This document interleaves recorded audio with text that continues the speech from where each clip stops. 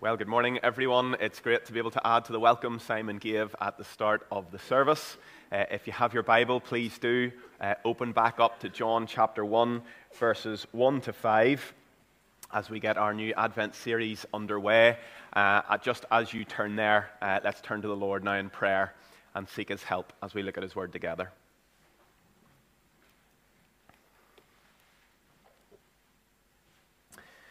Father, thank you for the blessing that we have of being able to be here together. Father, thank you for your word.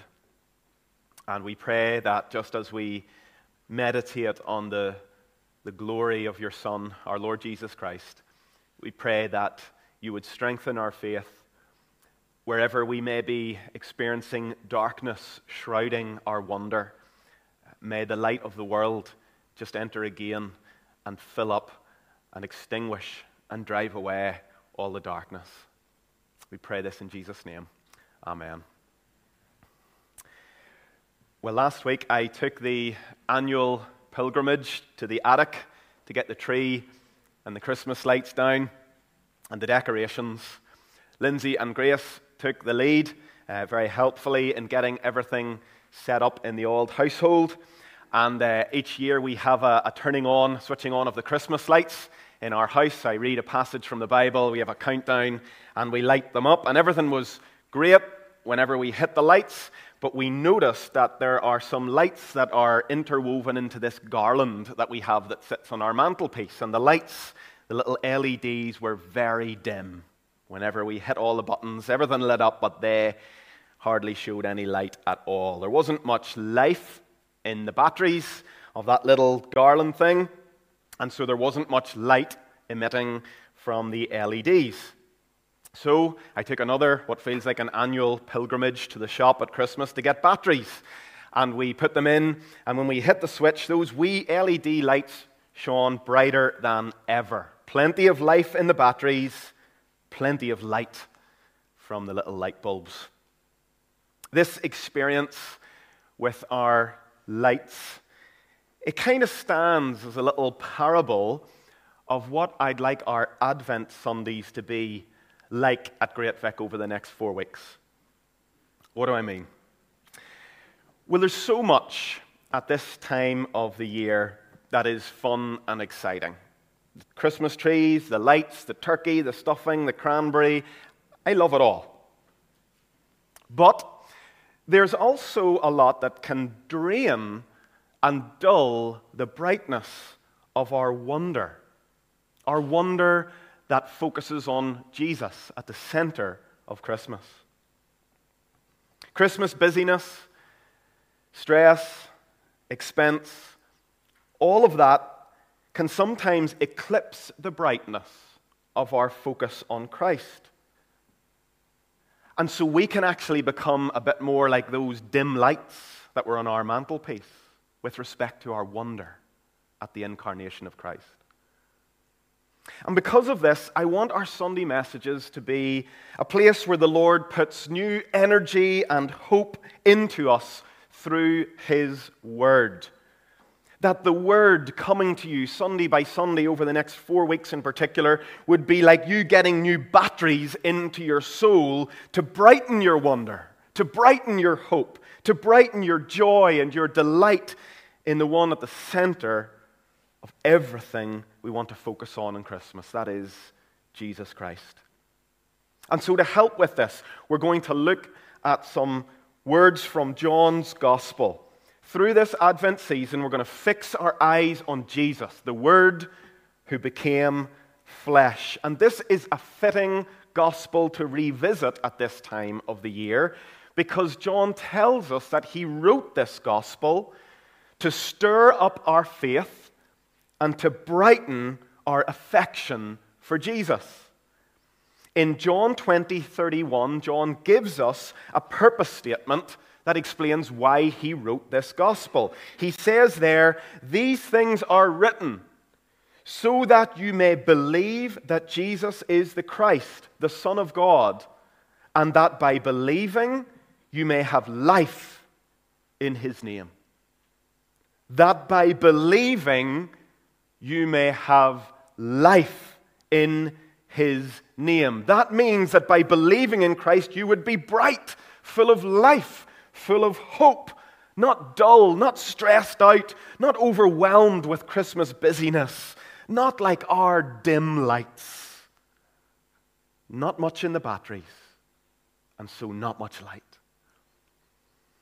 Now we can really see this goal that John has of stirring our affection, our bright hope for Jesus, in the rousing way he introduces his gospel in the first 5 verses.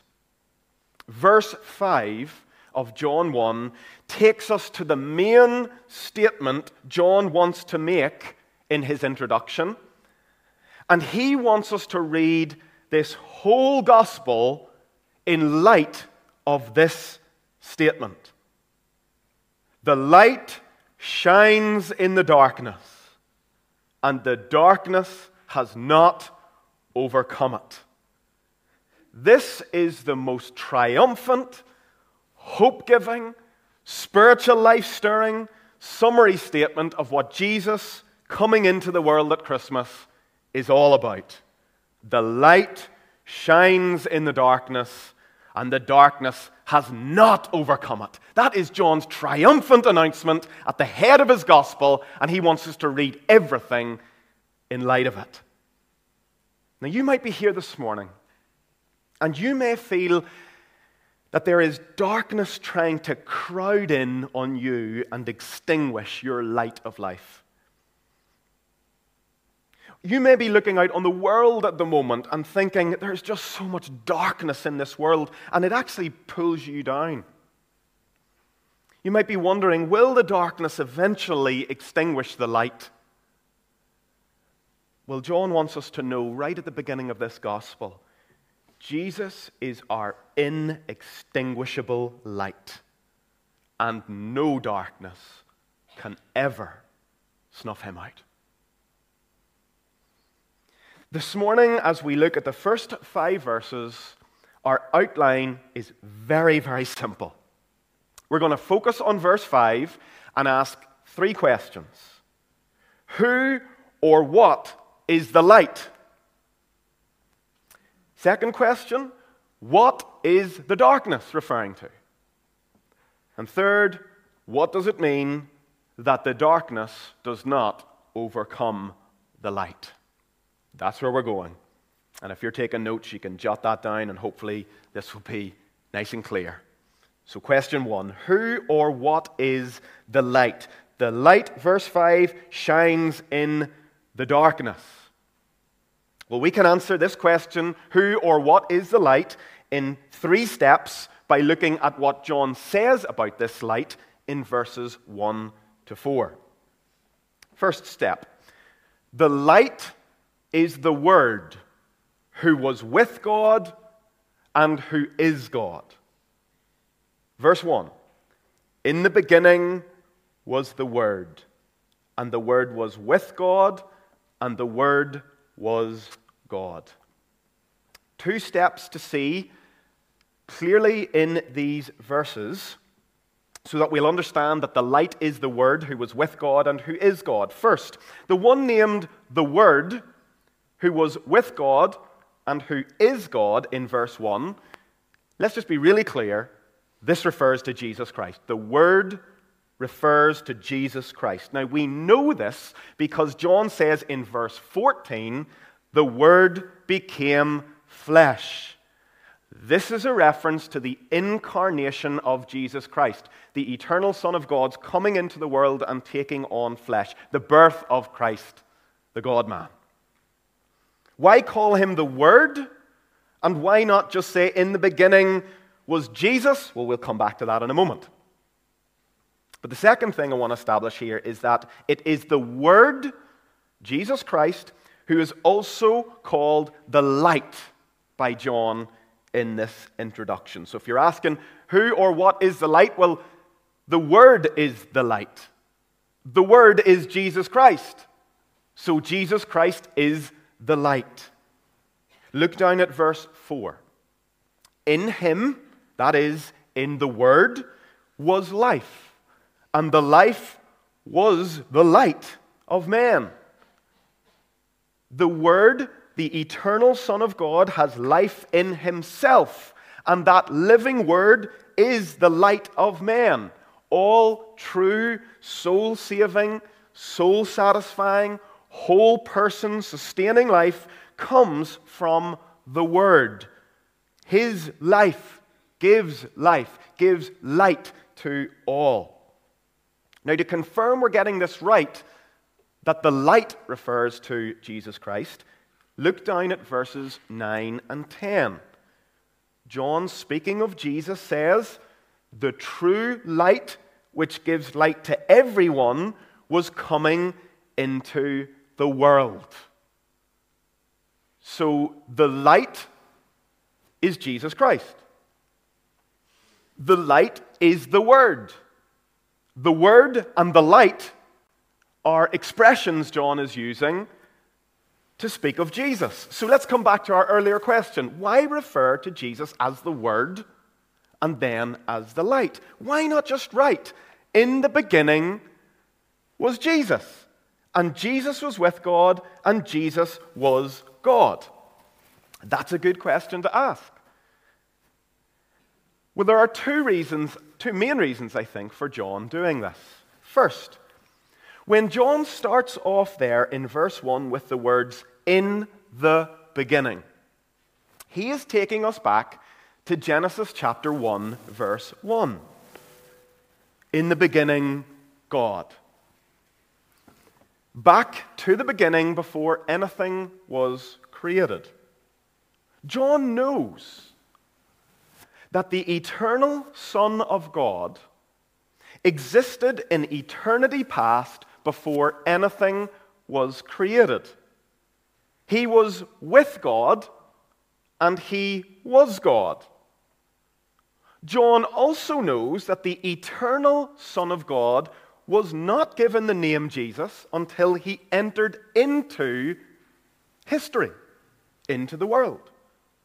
John doesn't want to be anachronistic. That is, to give Jesus the name Jesus before he was given the name Jesus. He doesn't want us to think of the eternal Son of God necessarily as Jesus, because the Son wasn't given the name Jesus until he entered into the world. "You shall call his name Jesus." Jesus is the name of the God-man. So John has to think, what would be an appropriate name for me to give to the eternal Son of God before he came into the world, before his incarnation? And he settles on this expression, the Word. I'm going to think of the eternal Son who was eternally with the Father. What am I going to call him? I'm going to call him the Word. Now, why the Word?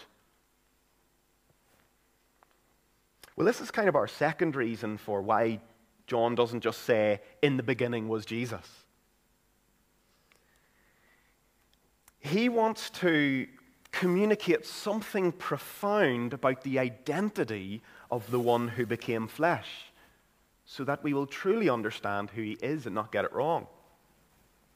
So why the Word? Well, there's three things about the Son's identity we can take from this expression, the Word, that I think helps us to understand why John speaks of the pre-incarnate eternal Son of God as the Word and then the light. First, the Son who is eternally the Son of the Father, he eternally comes forth from the Father. One of the early church fathers, St. Augustine, explains this with a very simple illustration. He says, "My words, they're within me. And when I speak, they come forth into a voice. And so, like words move out from a thinker, the eternal Word eternally moves outward from the Father." And the key word there is eternally. There was never a time when the Son was not. So there is this eternal moving out from the Father. We call it theologically eternal generation. He is the eternal begotten Son. He generates out from the Father eternally. The Son is always the Son of the Father. The Father is always the Father of the Son. So like words move outward from a thinker, the eternal Son is the Word of God. Second reason perhaps John is calling the pre-incarnate Christ the Word. Words move out from a thinker for the sake of communication. Light reveals things. God the Father makes himself known by his divine word. In fact, we could say our triune God makes himself known by his divine word. God speaks in Genesis 1, and through his words he creates the universe. This is one way God has revealed his glory in what he has made. But the ultimate way our triune God makes himself known is through the eternal Word, his Son. Isn't it interesting in John's Gospel that John bookends this passage, verses 1 to 18? In the beginning was the Word, God's self-revelation, the light. And look at how he ends the introduction in verse 18.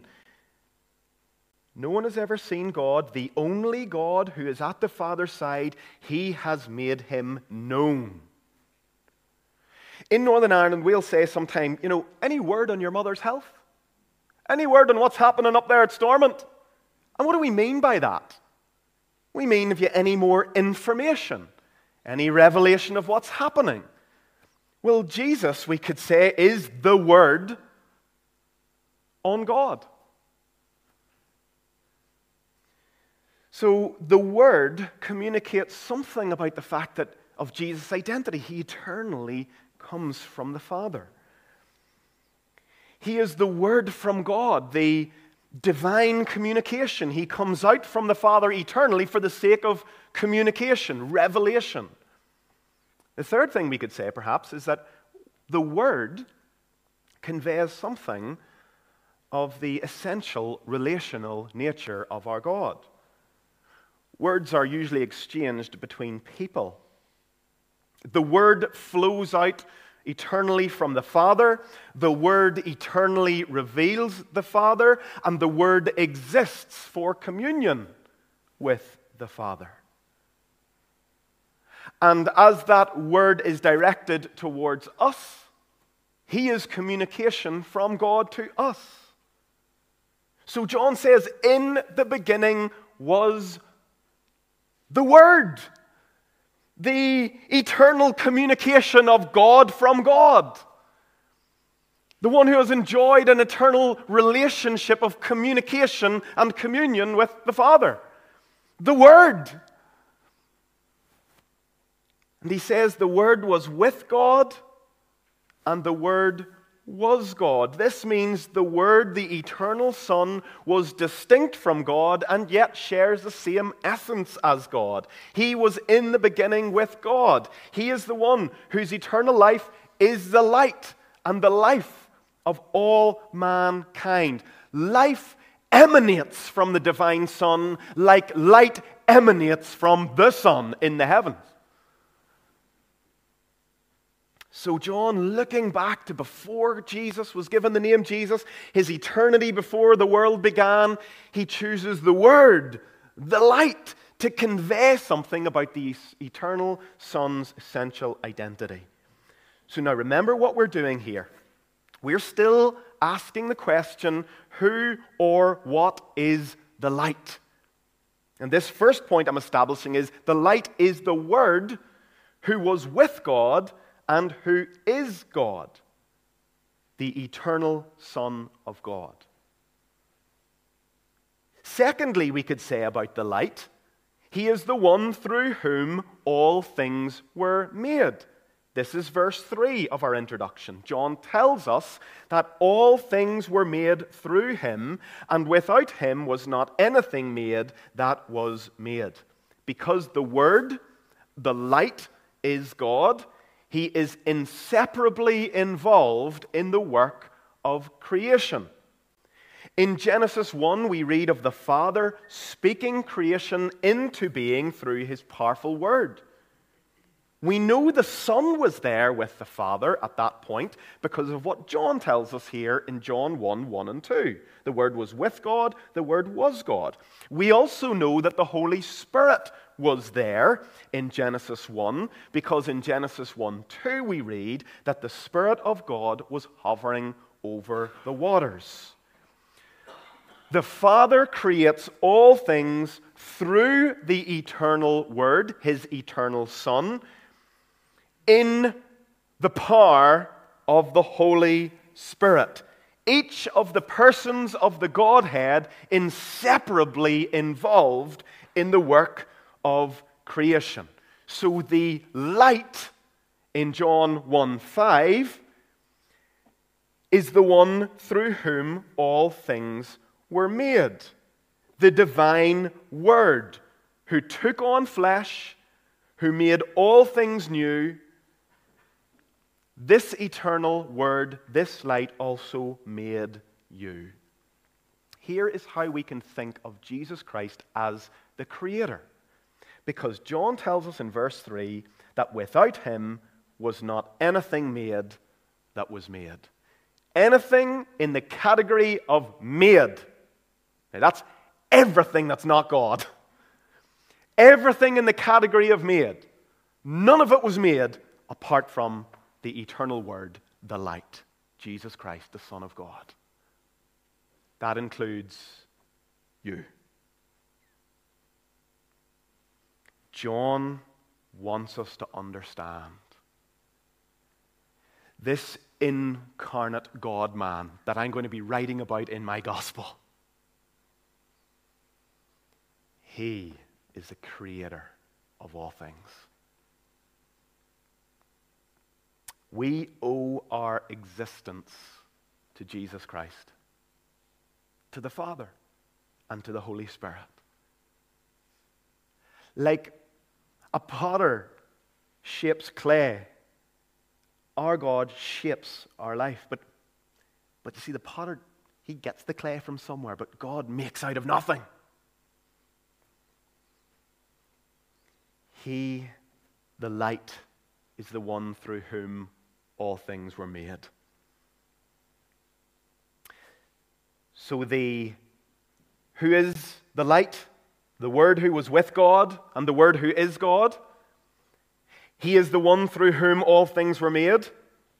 Thirdly, then, we can say the light is the source of life for all humanity. This is what John says in verse 4. In him was life, and the life was the light of men. Now, I've told this story before about a little space lander that was landed on a comet a number of years back. NASA had this great ambition, if we could land a little lander, like a little robotic device, onto a comet, it could draw samples from the comet, and I don't know why they always say this, help us to figure out how the universe began. But this was the goal of NASA, to try and draw stuff from this comet, to try and figure out how the world began. And this little lander was called Philae, and it was personified in the press. They said things like, "Oh, go little lander, on your mission, Godspeed," and all this sort of thing. And the mission was going fairly well. There was this robotic device or whatever, this little spaceship orbiting the comet, and then the little lander would be dropped down from that thing in orbit and land on the comet. And it was all going well until the little lander's booster jets didn't fire just before it was supposed to land. So it's supposed to drop down and then have a nice soft landing. But that didn't fire. So the wee thing crash landed into the comet, and it rolled and bounced until it landed in the shadow of this big crevice, this big cliff. And this little thing was powered by solar power. And so the scientists were working like the billy-o to try and see how much information can we get from this thing before it dies. And then, of course, eventually, after a few readings came, the wee thing fell asleep. And people said, "Rest well, little lander." But The scientists had hope because they realized that every now and again, when this comet goes flying around its orbit around the sun, it might go round in such a way that the sun actually gets onto it. And when the solar light hits those little solar panels, the wee thing might wake up again. And in fact, it did happen once. There was a moment where suddenly they were like, Philae's awake! That was the name of it. And they started to try and get readings, but it didn't give anything, and eventually it died, and the mission was ended. I think that's probably the best illustration I can think of for what John means when he speaks of in Jesus there's life, and that life is the light that gives life to all mankind. You see, in him is life. And all of our life derives from him. Jesus' life is light, John says. And as light, it gives life to all. All natural life derives from him, from the Word, and all spiritual life derives from him. Use that illustration of the solar power bringing life to how you became a Christian. It's a lovely illustration of conversion. What happened when God shone new creation light into your dead, dark heart, and suddenly where you were dead, life came? The light is the source of all natural life for humanity. He is the source of all spiritual life for humanity. And later on in John's Gospel, John 15, John uses a beautiful illustration of how our life is dependent on the life of Christ with the illustration of the vine and the branches. Just like a branch is plugged into the tree and all that life-giving system, so when we are united to Christ, plugged into Christ, all the benefits of the saving life of Christ flow into us as the Spirit flows into every part of our being. But what did Jesus say? Unbelievers are like, or those that don't abide in Christ, like branches that are broken off. And they don't have the saving life of God flowing through them. And so they wither up and die. And then they're all gathered up and they're thrown into the fire. A very solemn warning that Jesus gives to those who are not by faith in Christ. So, we're still answering this first question. Who or what is the light? The light is the Word who was with God and who is God. The light is the one through whom all things were made. And the light is the source of life for all humanity. Now, just before we answer, and this will be more brief, my second and third questions, let's just think of a few implications here. Let's just ask, are we thinking rightly about the identity of the baby in the manger? Let's be clear. He, the God-man, Jesus Christ, he did not begin to exist when he was born into the world. He came into the world from heaven to give life to the world. And the way he came was through taking on flesh, being born as a human. So that's who the light is, Jesus Christ, the eternal Word, the light of the world. But more briefly, secondly, John says in verse 5, the light shines in the darkness. What is the darkness? What does that signify? Well, throughout John's Gospel, John contrasts light and the hope and life that are found in Jesus with darkness, which represents sin, fallenness, and evil in the world. Darkness in John's Gospel and his letters, his writings, it is not just an absence of light, but it is the positive presence of evil in the world and in the human heart. Let me just give you a sample of 4 ways John does this and make some comments along the way. In John 3:19, we read, "And this is the judgment, that light has come into the world, and people loved the darkness rather than the light, because their works were evil. Darkness here in John 3:19 speaks of life lived without God, life lived against God. John says by nature, we love the darkness and prefer it to the light.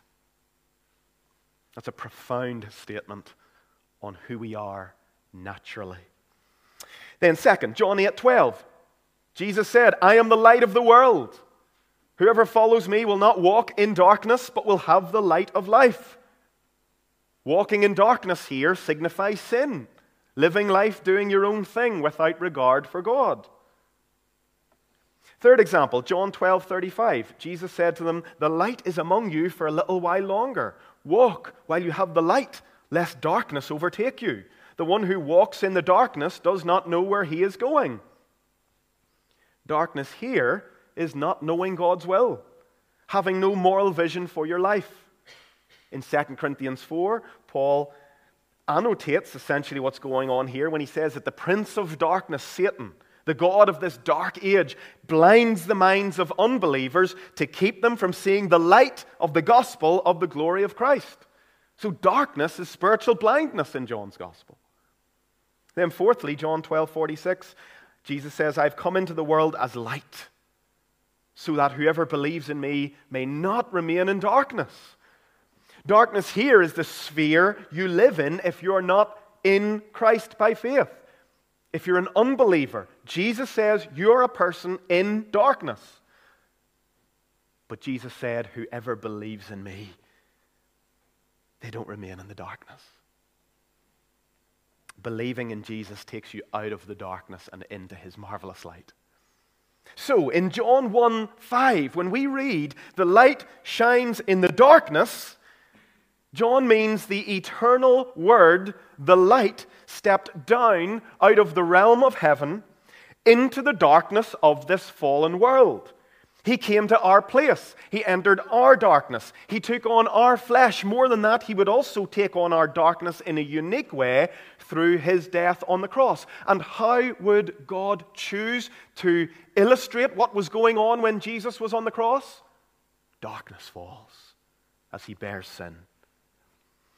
And I think this imagery that John uses right at the start of his gospel, that begins this sustained contrast between darkness and light, I think it is very, very powerful. Just reflect on it with me for a moment. Think of Jesus, the baby in the manger, eternal God taking on flesh. The baby in the manger, Christmas, was the entrance of light into the world plunged into darkness by Adam. It was the entrance of light into our fallen nature that had been plunged into darkness by Adam. This baby was a bright light in a dark, fallen world. Is it any wonder those who gathered round him worshipped him, understanding his identity? They worshipped him. I have a friend who has one of those railway sets up in his attic.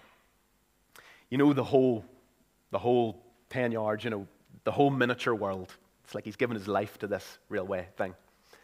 He took me up once to the loft initially to see it, and before he switched the lights on, you could just see, you can imagine a loft in darkness, wee rays of light coming from round about, but pretty much the whole thing was in darkness, that I couldn't really see that miniature world that this guy escaped into. And then when he flipped on the switch, not only did it turn lights on in his loft, it turned all the wee miniature lights in his little miniature world on. And when I think about that, I think, that's Christmas. The world, the lights were off, darkness. And the baby entering in was the switching on of light to flood the darkness with light. It's the dawning of an inextinguishable light. That's Christmas. The dawning of an inextinguishable light for the world. No wonder the hymn writers have done all they can with words to express the hope of this moment. Just O Holy Night, for example. I love that verse. It just says, a thrill of hope. It's a thrill of hope. The weary world rejoices, for yonder breaks a new and glorious morn. A new morning with the birth of Christ. So that's what the darkness means throughout John's gospel. Sin, fallenness, the world in its spiritual blindness. And so then, thirdly and finally, we have to ask the question, what does it mean that the light shines in the darkness and the darkness has not overcome it? Well, this is John's statement of Jesus, the light of the world's triumph over the darkness through his powerful life, death, and resurrection. This is Christmas in a verse. This is the gospel in a verse. This is like dense chocolate brownies, rich with gospel goodness. There's probably two layers of meaning I think we're to see in verse 5. First, the light shines in the darkness has not overcome it. This is a summary of what John is going to document in his theological biography of Jesus' life, death, and resurrection. That's what we're getting in this gospel. You want a subtitle, The Life of Jesus? The light has shone in the darkness has not overcome it. This will be the record, John says, of the light stepping into the darkness. Read every account in light of this verse. Think all his teaching, light shining in darkness. His delivering people from demons, light shining in darkness. All his teaching, his coming to the woman at the well in Samaria, light shining in the darkness. His healing of the blind man, raising of Lazarus, journey to the cross, death in the garden tomb, the women coming at dawn and meeting the risen Christ. The light shines in the darkness has not overcome it. All through the life of Christ, darkness sought to smother and extinguish him. But Satan's effort to snuff out Christ was like a child trying to blow out one of those trick candles. You ever seen it? The trick candles, the wee child will just go, and it'll go out, but then a few seconds later, what happens? Comes back to life again. And the wee child can blow and blow and blow all at once, but that trick candle keeps coming back to life again. Satan tried to blow and blow and blow, but the light kept coming back again, even through death. Satan must have thought the final death blow. And Jesus comes back again. So I think that's something of what we're to see in John 1:5. The light shines in the darkness has not overcome it. Get that framed in your mind now as you read my gospel. But here's a second layer of meaning, which I think is even more prominent than the first. And this stirs up our Christmas hope today. And tomorrow as you go back to work, or you face your own Christmas stress. Here's what I want you to do as you read through verse 5 again. Pay careful attention to the tenses. John doesn't say the light shone in the darkness. That's kind of what you'd expect. He says the light shines in the darkness. Present active tense. Now, John was writing after the resurrection, the death, resurrection, and ascension of Christ. And in the present, John says, the light shines in the darkness. Now, he's shining as the bright light in our darkness today. The darkness of our grief. Christ shines as our ray of light. Into the darkness of our depression, or the darkness of our anxiety, or the darkness of our loneliness, into the darkness of our stress, or the burdens that we're carrying. Tomorrow, as you go into the work, Christ, the light of the world, dwells in you, and he walks into the darkness with you. He says, I'm the light of the world. Whoever follows me will not walk in darkness, but will have the light of life within them. And in all the ways this fallen world tries to exert its darkness into your life, as Satan tries to snuff out the light that is in you, Jesus, the light of the world, burns on as a bright light of hope and life in your life. The life of Christ that is light in you can never be snuffed out by the world, the flesh, or the devil. Now this takes us back to what we were saying last week when we saw that vision of the glory of Christ from Revelation chapter 1. Whatever darkness is in front of you this week, or however you're feeling inwardly in these dark nights, here's the reality. You can say, for this, I have Christ. For this anxiety, I have Christ. For this grief, I have Christ. For this blow and this knock that I've taken, for this, I have Christ. You see, the darkness might try to overwhelm you, to snuff out your joy in the Lord, even to extinguish your faith. But Christ can't be extinguished because His light never goes out. I think this gives us assurance. I think it really helps me. It really helps me so much to know the saving life and light of Christ within me cannot be snuffed out by the world, the flesh of the devil. No matter how dark this world gets, nothing can put out the light of Christ.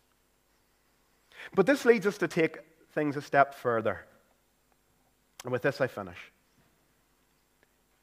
The light of Christ shines today.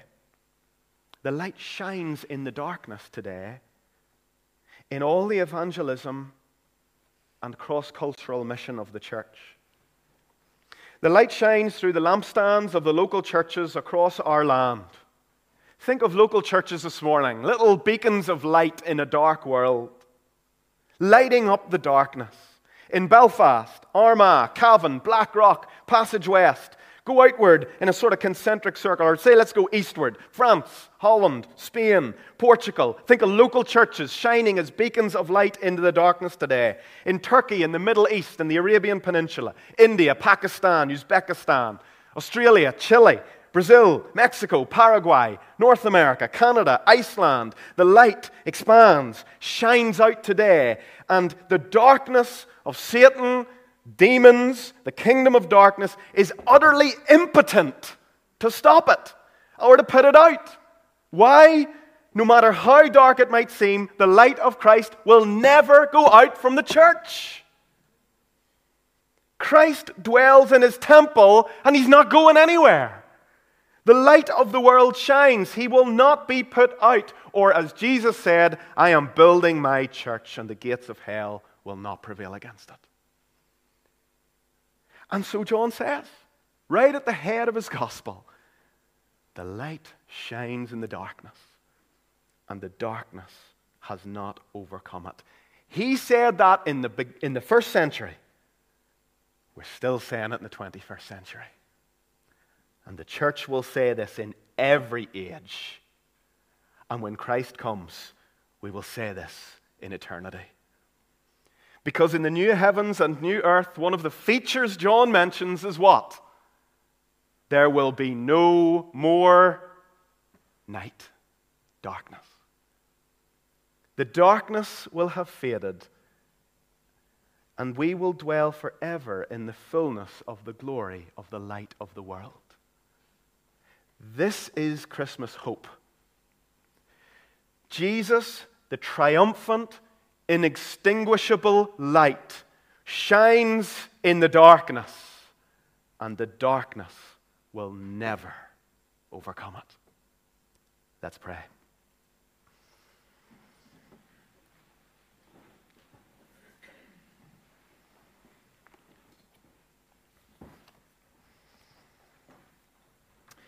Father, we thank you for this powerful, triumphant gospel announcement right at the beginning of John's gospel. Thank you, Father, that the light of Christ has shone into our lives. Thank you, Father, for how we remember once we were dead, and now in Christ we are alive. The light and life of Christ gives light and life to us. But Lord, there may be some here this morning that are still in darkness. And Jesus said, whoever believes in me will not walk in darkness, but will have the light of life. So I pray, Lord, that even just now in this moment, your divine and supernatural light would be shining bright into the darkness. Any dark areas in our own lives, any darkness of unbelief. Shine in the darkness, sovereign Lord. Bring light and life.